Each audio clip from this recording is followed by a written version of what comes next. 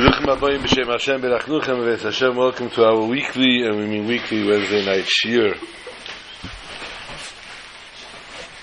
Tonight's shir, the Shabbos, Akapanim, the Shabbos. Totally confused here. Shir, of course, so is dedicated to Nachman Yaakov ben Tzvi Hirsch. Hello, Shalom. Lahavdol, Yivadlo. I'd like to dedicate Shir 7 also to the Bas Mitzvah, upcoming Bas Mitzvah. A milestone. Person reaches a milestone in life. Oh, it's not good. It sounds like I have background music here.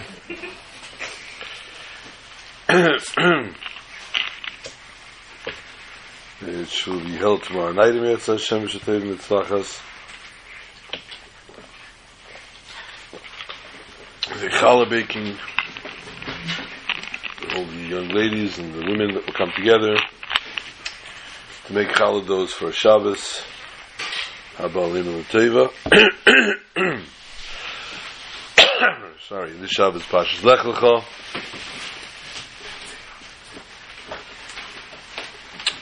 And of course, the prominence of the date of the week. Today is Ches Cheshvan, with yesterday being Zayin Cheshvan. Many times we've spoken the significance of Zayin Cheshvan. Significance in a plus and a minus way. Our brethren at Yisrael begin on Zayin Cheshvan to say, saying Talamot Levracha and Shemon Esrei 3 times a day, and the weekday Shemon Esreis. However,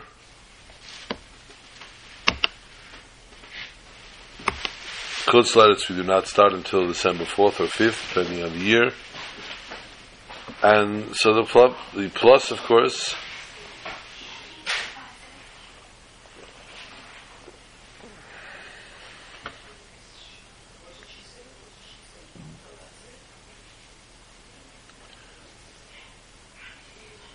is the fact that St. Talmud is being recited. However, the flip side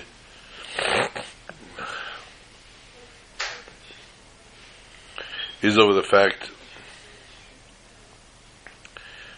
that there's a pirud, a separation between Klal Yisrael now again, where in Eretz Yisrael they are saying one thing and in Chutz Laretz we are saying something else. But this is all due to the fact of Avos Yisrael, as the recitation starting Zayin Cheshvan marks the arrival of the last person living furthest from Yerushalayim Yirah Kodesh, who came to be Oler Regel, came for Sukkot to be Oler Regel, and is now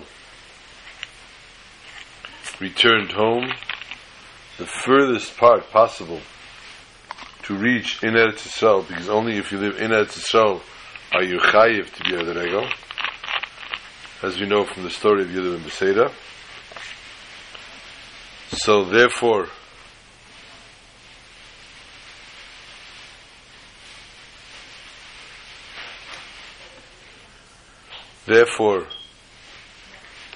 the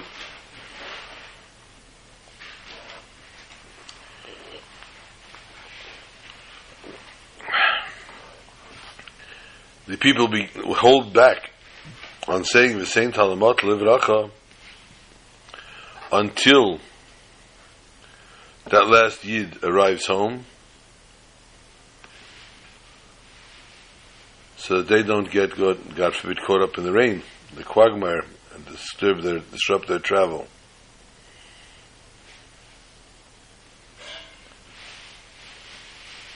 This, of course, is a display of Avos Yisrael of the greatest amount. People are waiting for the rains, because usually in Yisrael in the summertime it does not rain. and therefore they daven for the rain. They need the rain, they rely on the rain, and still the recitation of the Saint Halamat Levracha, we're not really davening for the rain, even though we say Mashvaruch Mer Geshem. Hence, we need to wait. We wait for the last Yid to be home.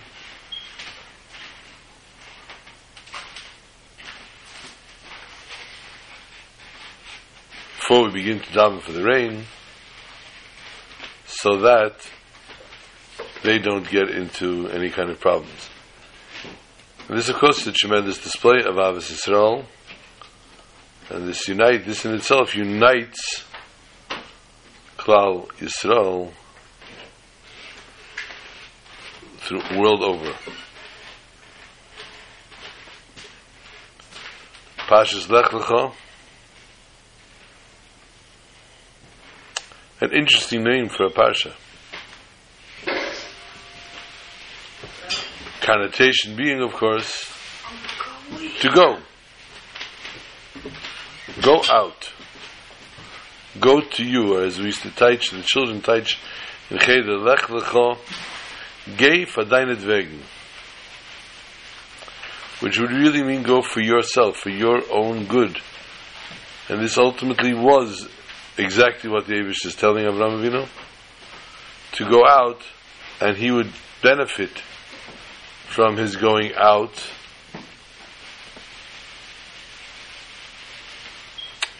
to wherever he was headed. Now, we have a myriad of questions here, which we will soon, one at a time, dissect.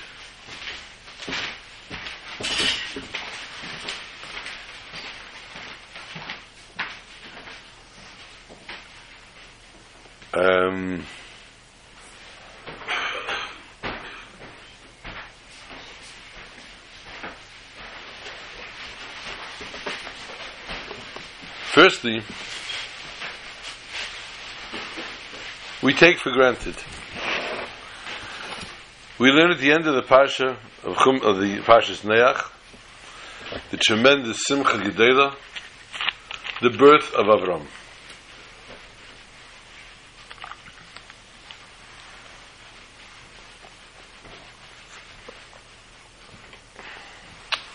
Tere Shebal Peh,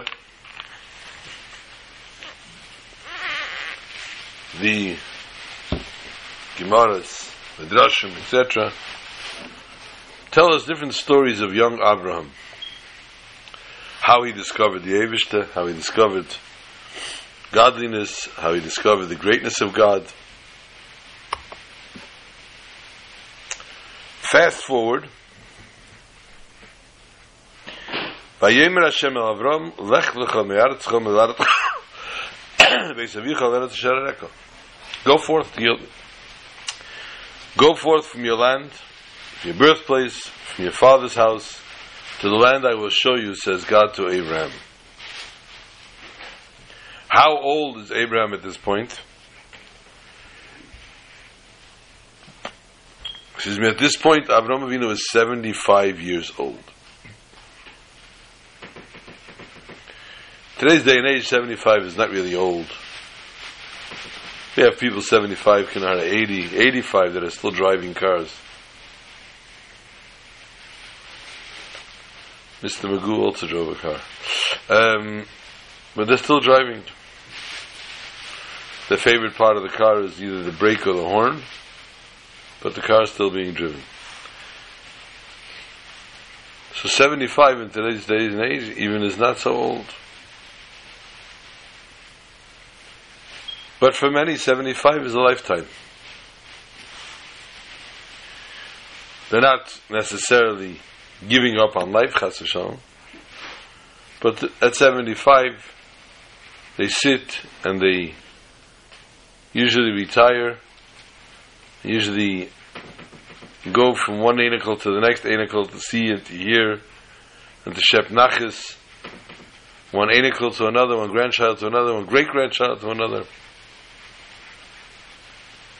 That's what they occupy their time with. Going to simchas, going to weddings, going to brisn, going to upsharen, going to bar mitzvahs, etc. But you've got a full life by then. A person at 75 has a full life. It's only after this full life do we first meet Avram. Do we hear the first thing, the first instruction the Torah describes a dialogue between the Eibishter, between God Almighty and Avram. It doesn't even say like by Noach. Noach it says, Noach matza chen b'nei Hashem. Noach found favor in the eyes of God. It doesn't even say that. It doesn't say that Abraham was this, Abraham was that. There's nothing. Abraham was born, and now the Almighty is giving him instructions.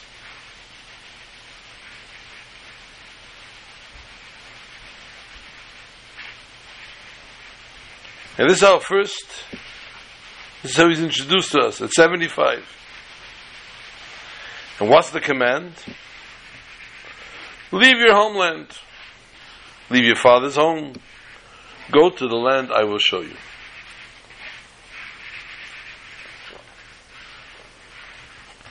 Mind you, we know that Avram now is married. Avram, without a hey at the moment, is married to Sarai.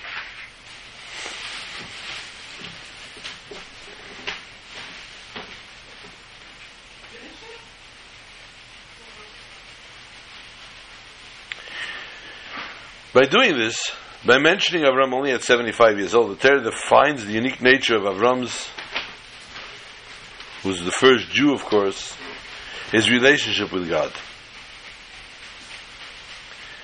And this ultimately distinguishes Avram and the Jewish nation from the rest of civilization.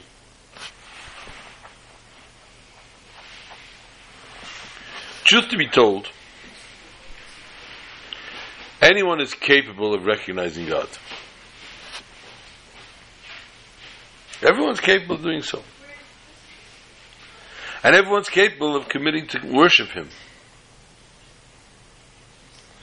So then, us as Jews, what makes us unique?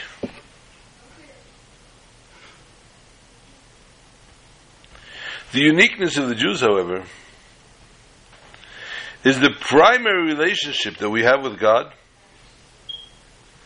is not based on our individual discovery of God, our personal choice, to attach ourselves to God.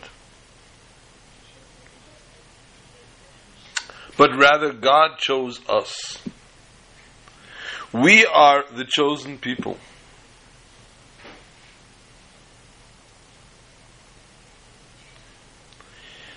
Similarly, the mitzvah, the commandment that a Jew performs,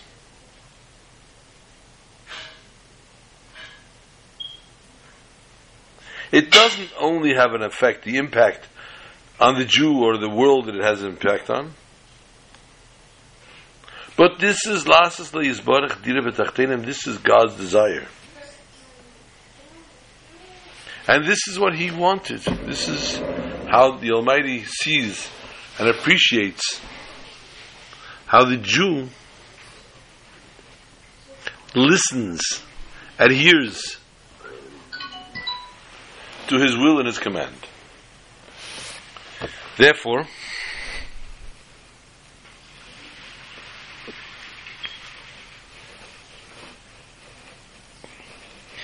the Torah doesn't find it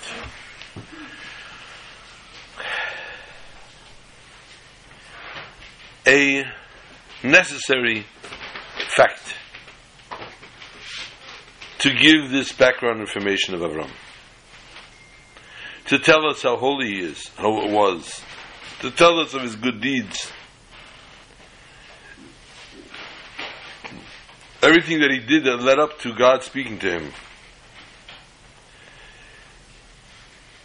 Instead, the Torah begins the story with Avram's first command: go out, go forth, go from your land. What's emphasized with this?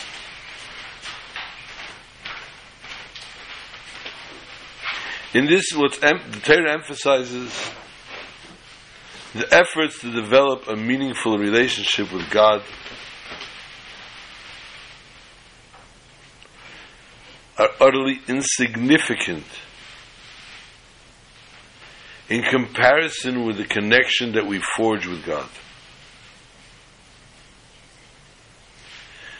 By the fact that God singled out the Jew, God commanded the Jew, and therefore, in turn, Asher kidishanu b'mitzvaysa v'tzivanu, mitzvah, his mitzvahs, v'tzivanu, his commandments. The lashon of mitzvah is tzavsa v'chibur, says the Zohar. Not just an accomplishment, not just a deed,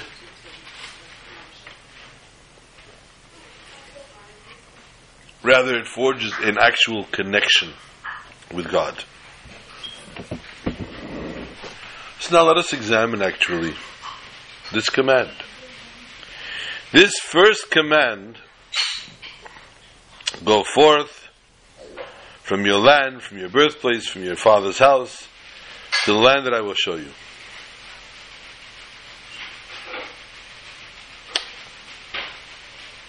I don't know about you, but I can tell you, vast majority today use Waze, Google Maps, GPS, or whatever other method they have on their smartphones or in their cars, installed in their cars, to get from point A to B. Why? Even in the olden days, before all this technology, you took out a paper map and you marked off, I'm starting here and I'm going to here. My journey is from point A to point B. And in that map, you marked off how you're going to get from point A to point B. You marked off this highway and this highway, and you ran it with your pen before your car ran that road. And you knew exactly how you were getting from point A to point B. No one gets in their car, not today, not yesterday, not 20, 30, 50 years ago, to just drive with no mission, with no forwarding address. It just does not happen. A person needs to know, where am I going? Where am I heading? What is my ultimate destination? How am I getting there? And what, of course, is my best route? Here, in turn, the Almighty tells Avram, I want you to leave your home, father's home, your birthplace, everything and everyone and everywhere that you were till now, and go. Go. I'll show you. Go.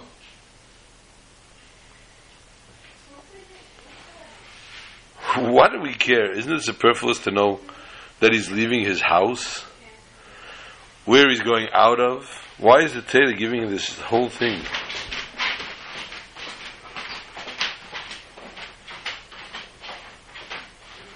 On the other hand, it would have helped to know where he's going. He could prepare for the journey. Do I need 2 gallons of water? Or do I need a bucket of water? Do I need a sandwich? Do I need a loaf of bread?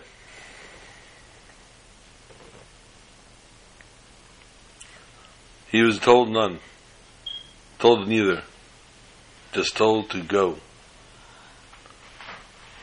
He knew what where he was leaving from, but where he was going was a total mystery.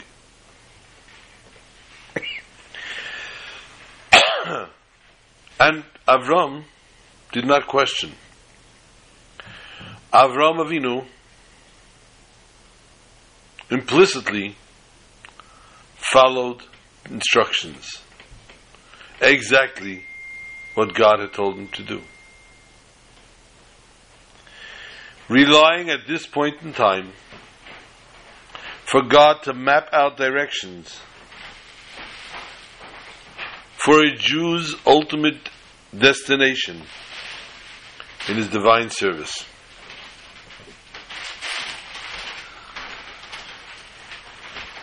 It's a journey of many steps.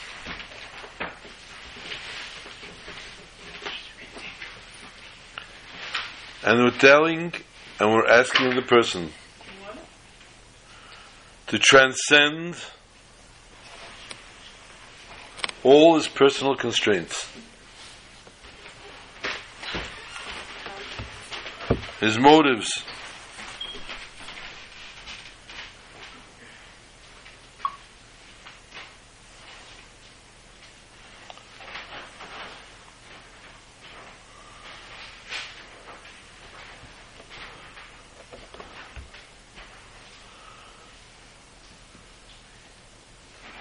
just to leave everything behind.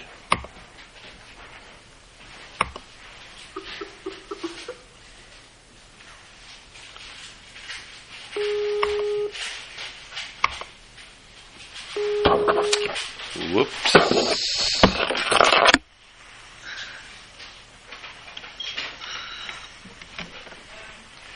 To leave everything behind and to go, to move ahead.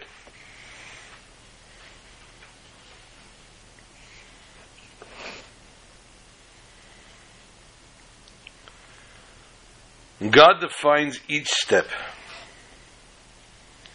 Go forth from your land. Me'artzecha.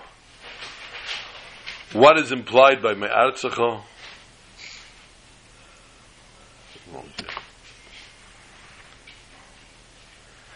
Land represents nature. The nature of a person. So the first command means abandon everything. Your references that you're inclined towards doing by your very nature. That's me'artzecha, from your own ground, your own land. Me'ladetecha, your birthplace. The environment you live in shapes your habits and your lifestyle. So therefore the second step demands that you transcend your lifestyle that's been influencing you by your surroundings until now. Rise above it and move ahead. Beis Avicha, your father's house. Education comes from the home. The education that you got from the parents, from your parents, from their household.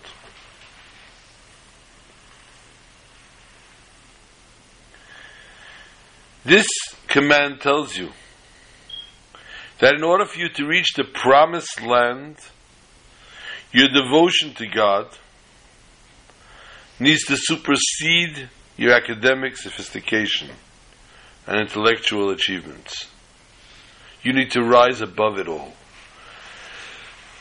You can't remain within the limitations of your education, of the knowledge that you were given, but you need to rise above it so that you can ultimately connect and reach to the promised land of God.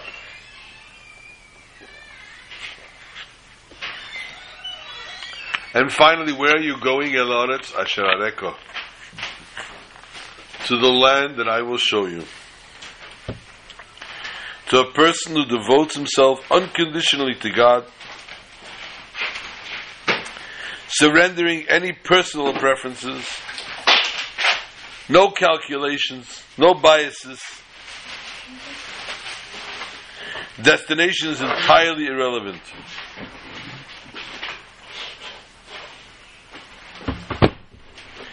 His readiness to fulfill whatever God wills is always the same, regardless of his particulars. That's not big enough. Yeah, just put metal on top. You need something else on bigger. No, it's just the corners bent. Okay.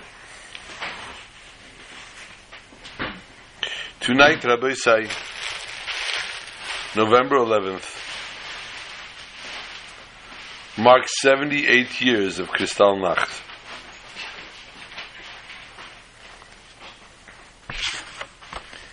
A night that November 9th? No. November 9th. 11th.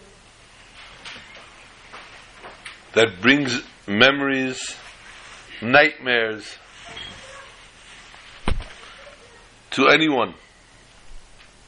The mere sound of the word Kristallnacht sends a shiver down one's spine.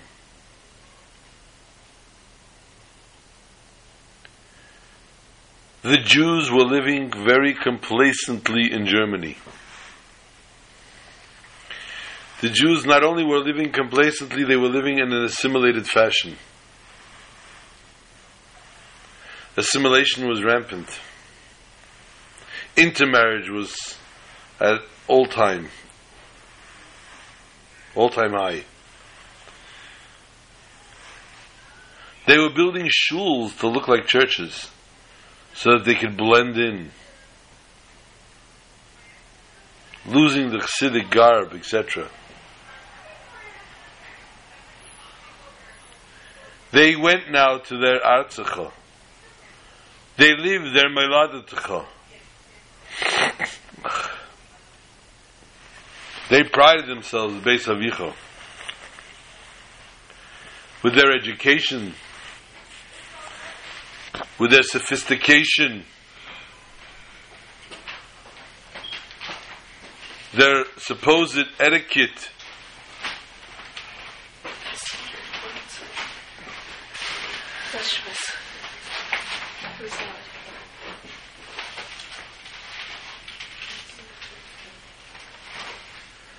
Kristallnacht. The crashing of the glass. The breaking and destruction of Jewish property. The demolition of homes.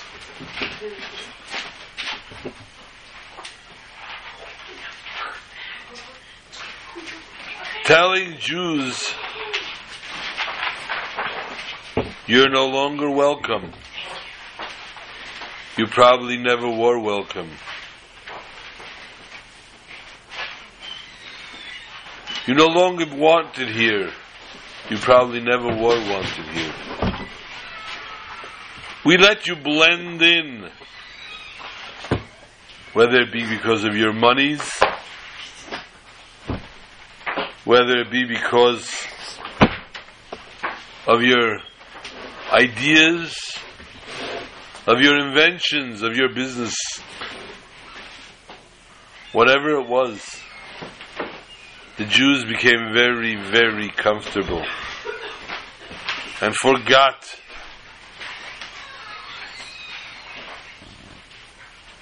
who they were, lost their identities.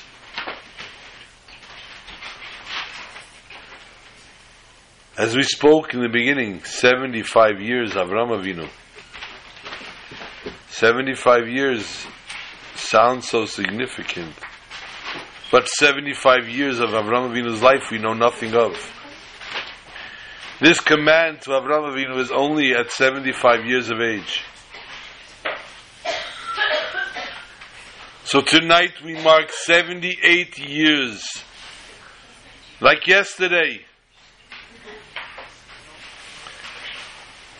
There are far and few between that are left that still hear the breaking of that glass, that still wake up in the middle of the night shaking because of the crashing of Kristallnacht.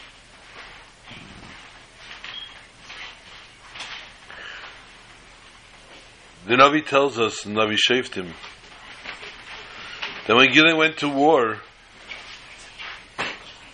he had a very, very small army. What was his secret? He took shofars, trumpets, well, the shofar actually, the ram horns. He took jugs, and he took torches. He only had 300 men with him.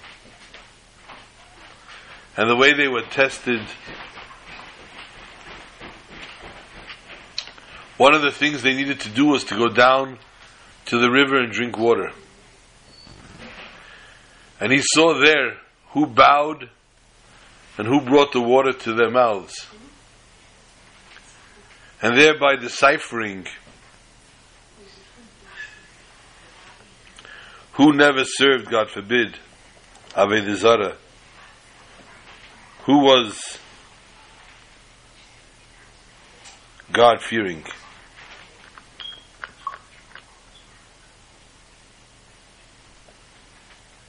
This is a big test. This is a big thing. And therefore, it was via this test that he took his 300 soldiers. And what was their goal? What was their mission? To chase away the enemy, not to battle the enemy, not to go head in head, not to go hand in hand. To chase away their enemies.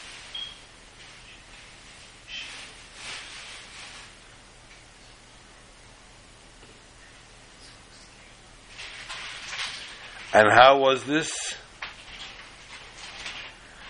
Again, the jugs, the crashing of the jugs in the middle of the night, the blowing of the shofars, causing havoc.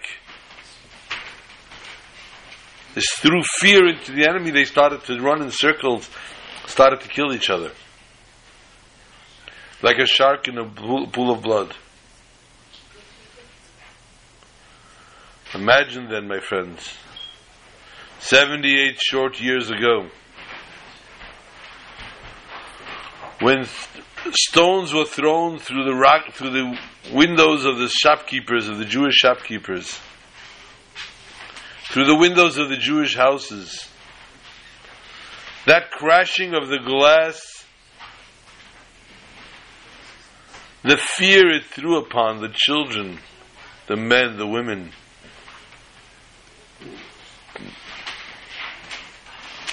Ultimately, Rahman al-Islam, bringing about the beginning of the end of 6 million souls.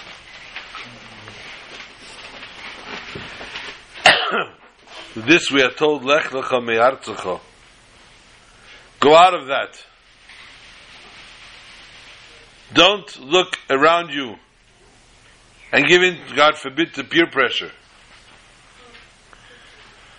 Don't look around you. Today, unfortunately, for those people that tend to go to sleep at night, and they went to sleep last night, 9, 10, 11 o'clock at night, when they woke up, they did not know who the president-elect is. And I shudder to think, God forbid, if even one Jew,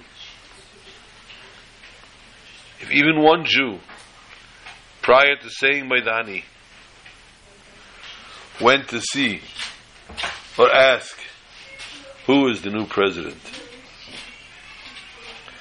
Before that holy prayer of Maidani lefanecha,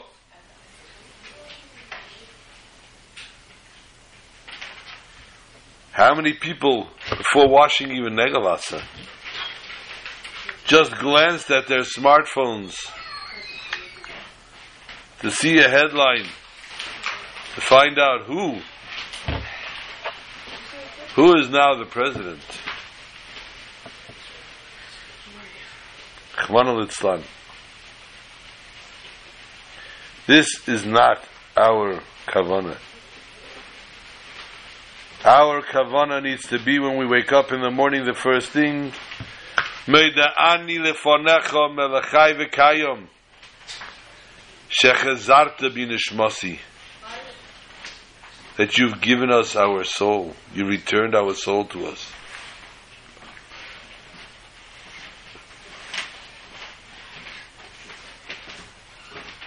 That is what the first thing a Jew needs to do.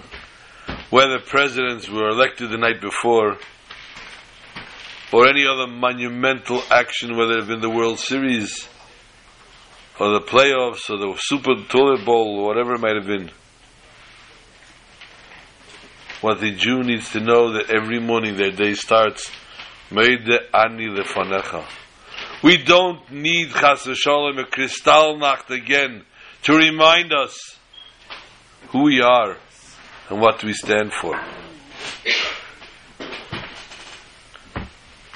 Someone now took it to a different level. They said 9/11, America was shattered. Many people lost their lives. Innocent, special people. And 11/9, America has regained its glory, where they received a president that once again can make America great again.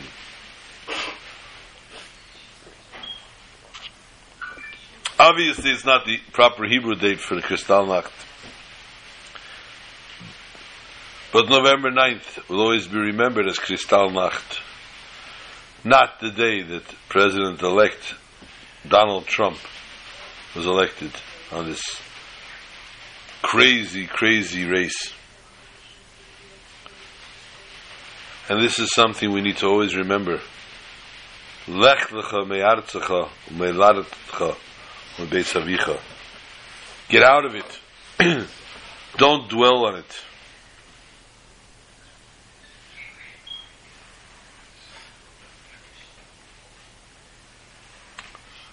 When we learn Chumash, many of our shiurim, we look at Rashi, and we listen to Rashi's explanation,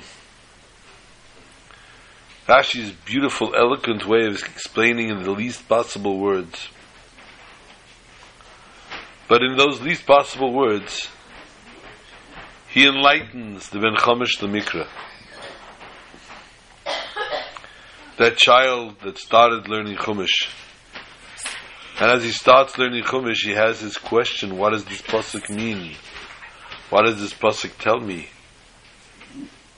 Why is this pasuk worded this way? And Rashi, the champion of the Ben Chumash the Mikra, is there to save and to help him.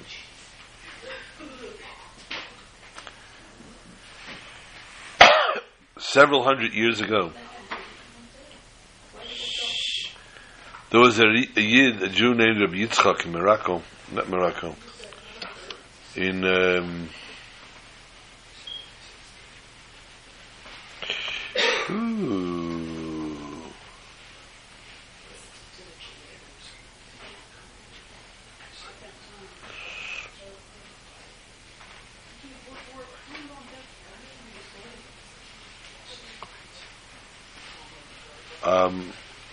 France, actually, probably.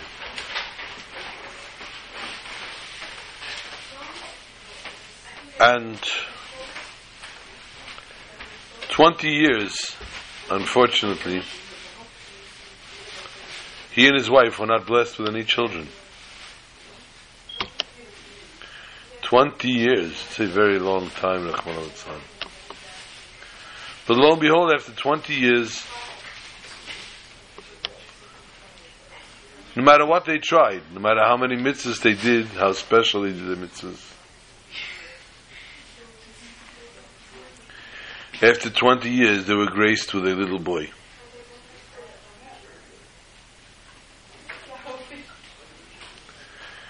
And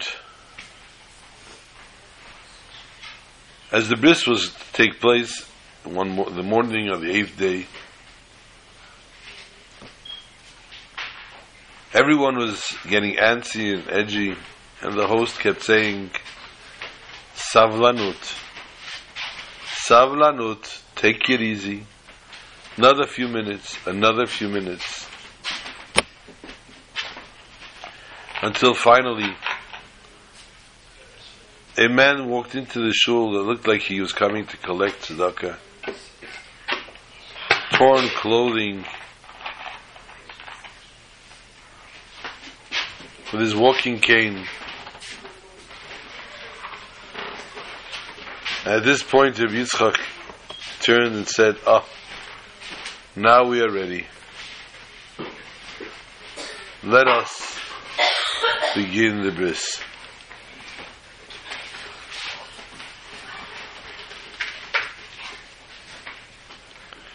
And Rabbi Yitzchak took this man, this disheveled man, brought him to the center of the shul, sat him down on the chair of the sandak, the man that holds the baby during the bris. An honor given either to the father, which belongs to the father, rightfully, or the father can accord this to somebody prestigious that he'd like to honor. I really don't think it's fair that I have to compete with competition in my own house.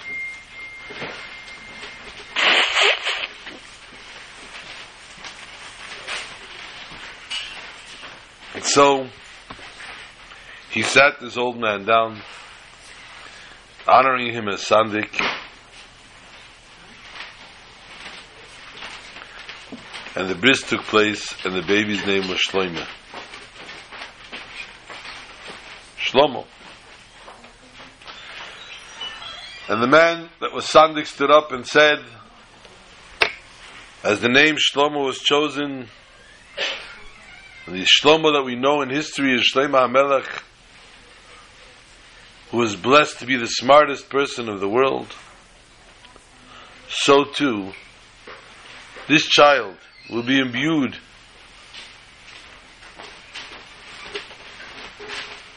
with wisdom and will teach the Jews of the nation, of the generation. Well, needless to say, people were very antsy to find out who is this man.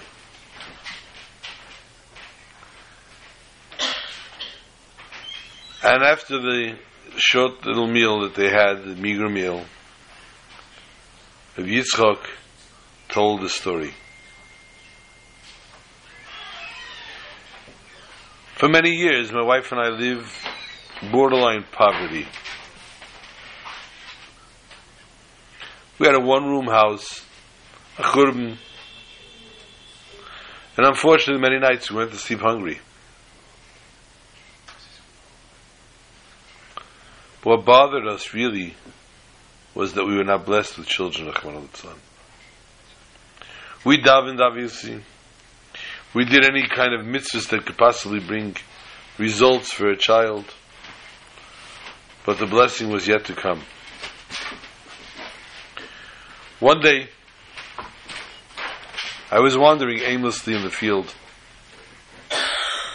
and I saw something shining, something glimmering in the ground. And I bent down, and it was a beautiful stone. I cleaned it off, and I went to the local jeweler to inquire how much is the value, what's the value of this beautiful stone. Well, much to my surprise, I found out that indeed this was a diamond, Indeed, this was a very, very precious and rare diamond, and was worth a veritable fortune. Well, I ran home and told my wife what a tremendous bracha we just had, and we decided we're going to sell it as soon as possible. You don't have a safe. It's not safe to keep this in our house. We'll sell it as soon as possible and distribute a good portion of the money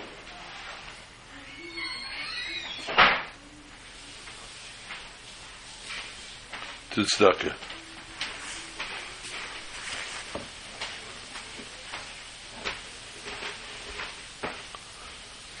I went out to see. Maybe I'll find a buyer.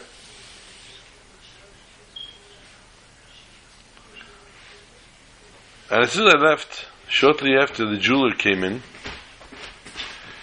with a bag of gold coins, a small fortune.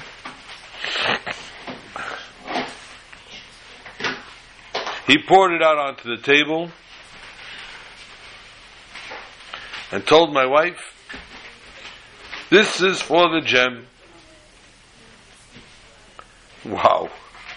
Her eyes were popping out. She was so excited. What a miracle.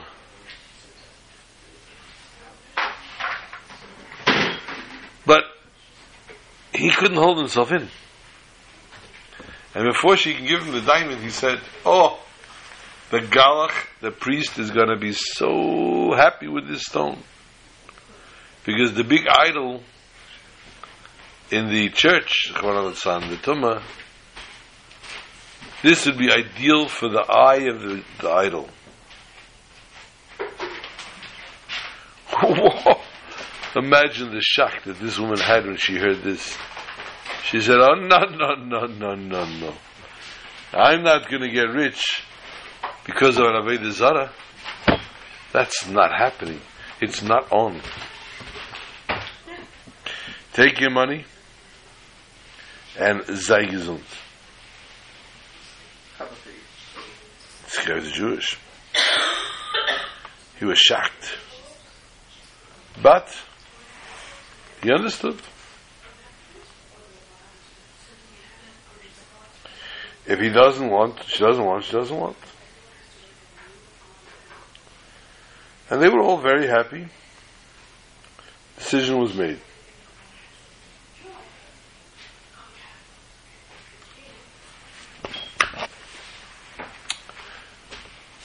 But a few days later, a knock on the door, and one of the local dukes came and offered a job. He said, "Listen, I need to travel overseas, and I have a lot of Jewish clientele.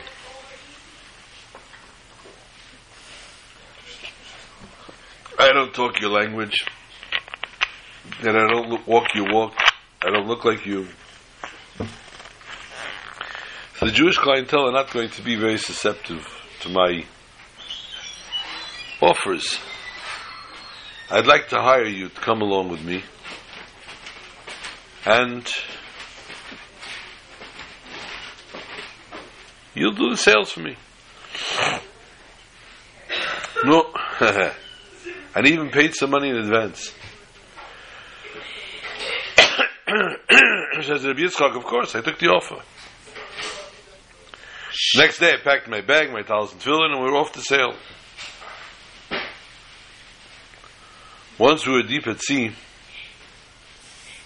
the Duke came over to me and he had a bigger bag of coins, gold coins, than the jeweler had. And he said, "I want the diamond."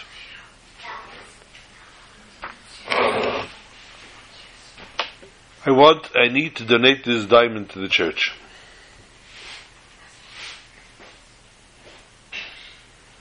And you have to understand, he says to him, "I'm being very nice to you, because I know you have it on you, and I'm here with my people. I could just take it and throw you overboard, nobody will ever know better. But I'm not doing that. I'm willing to pay for it. Kesef Moli." Well, Shlomo realized, Rabbi Yitzchak realized he was in a pickle.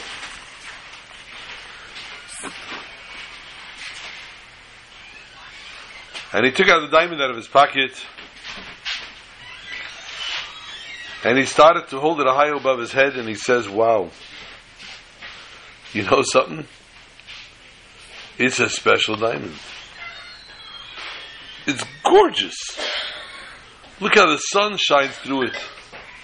Look at the rays it gives off. Look at the reflection it gives. I'm amazed. And look, how much money it's giving me. I'll be rich for life. And as I was talking, I said, thank you, diamond, for bringing this miraculous Savior to my home. And I kissed the diamond. And as I kissed the diamond, I slipped on the deck, and accidentally the diamond went flying out of my hand into the ocean. Needless to say, I jumped up onto the rail and I started to scream and to cry and to wail and to bemoan my misfortune. And I cried so hard that the pirates actually thought it was real. And he came over and he put his hands on my shoulder and said, don't worry, you'll be fine, don't worry.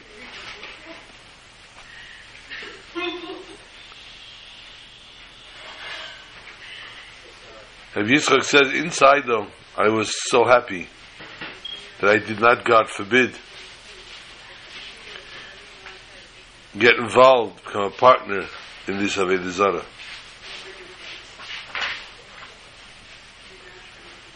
At that moment, everything became quiet, became silent. I heard nothing. I heard a baskel, a voice, an echo, came from heaven and said, Smach, Rabbi Yitzchak, rejoice. You lost your riches, you threw away your riches, obviously, to avoid Avodah Zarah. You'll have a son that will illuminate Torah just like this precious gem.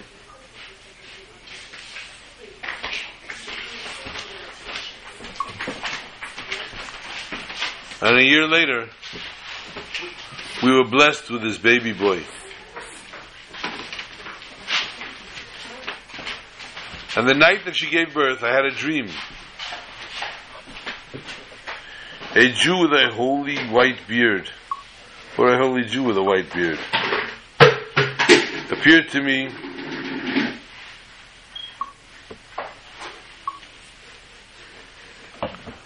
and said,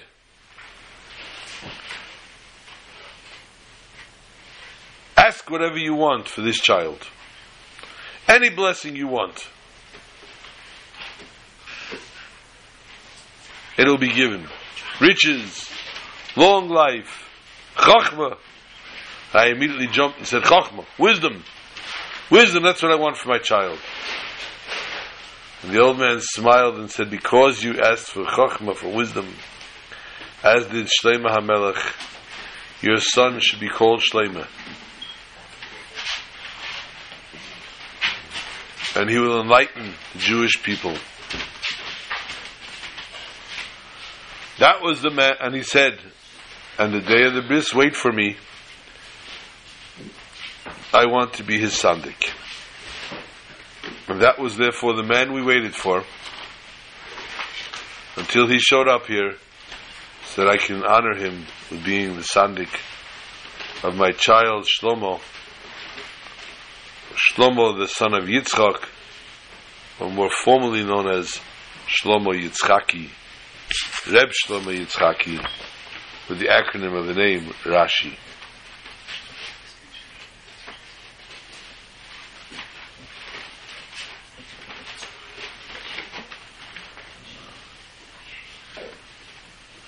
We won't continue any more stories. Rashi, just want to go quickly. Uben Shmeinas Yamim Yimelachem Kol Zachar L'Derei Seichem as comes the end of the Parsha and Avram Avinu's bris, his circumcision, and he is told that all male, at the age of 8 days, every male among you shall be circumcised throughout your generations. A bris, known as a covenant.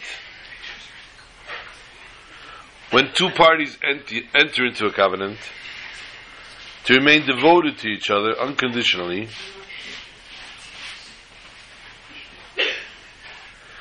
even if something comes up in the eventuality that's not so pleasant for one and the other, and they lose favor in one another's eyes,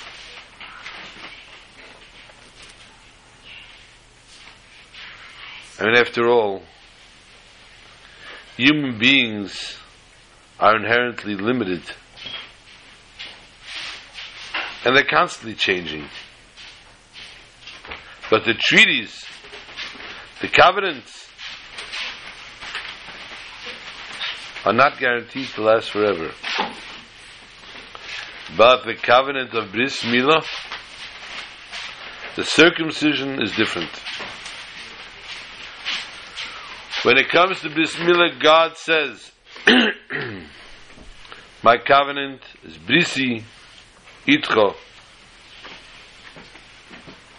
B'sarcha. My covenant should be with you in your flesh everlasting. Meaning that through the Bris Milah, the Jew enters into an everlasting covenant with the eternal God.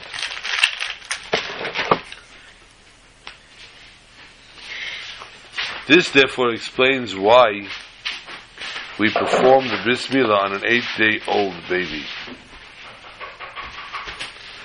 The baby is too young to actively participate or contribute toward the entering of the covenant.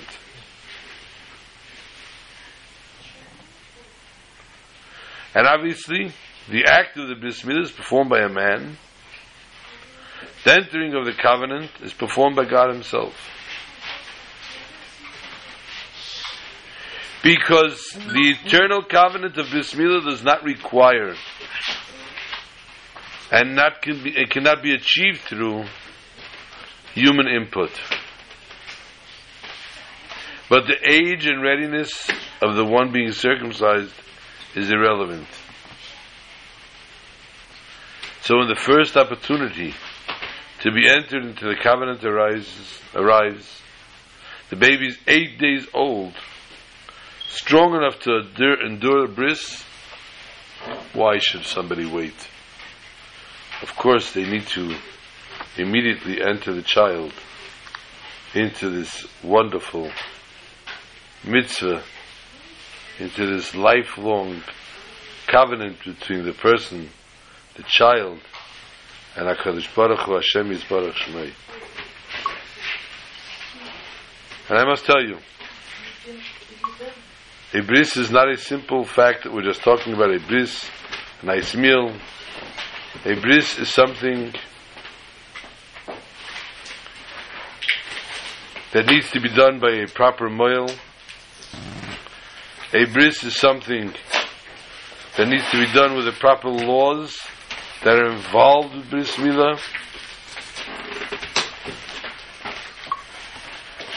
If Chas v'Sholom, a child at 8 days old was not merited to a Bris Milah, did not have the schus of having a Bris Milah, they should not tardy. They should not go another day without the Bris Milah. Whether they're 30, 40, 50 years, 60 years old, it's not relevant. There are moelim that actually do and perform these milahs. It's a mitzvah incumbent on every man, every Jewish man born to a Jewish woman. And please understand,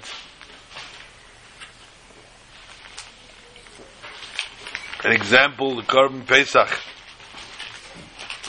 which in a few months around, don't say it to the women, Pesach's around the corner, in a few short months around will be merit to be in Yerushalayim Yer HaKodesh,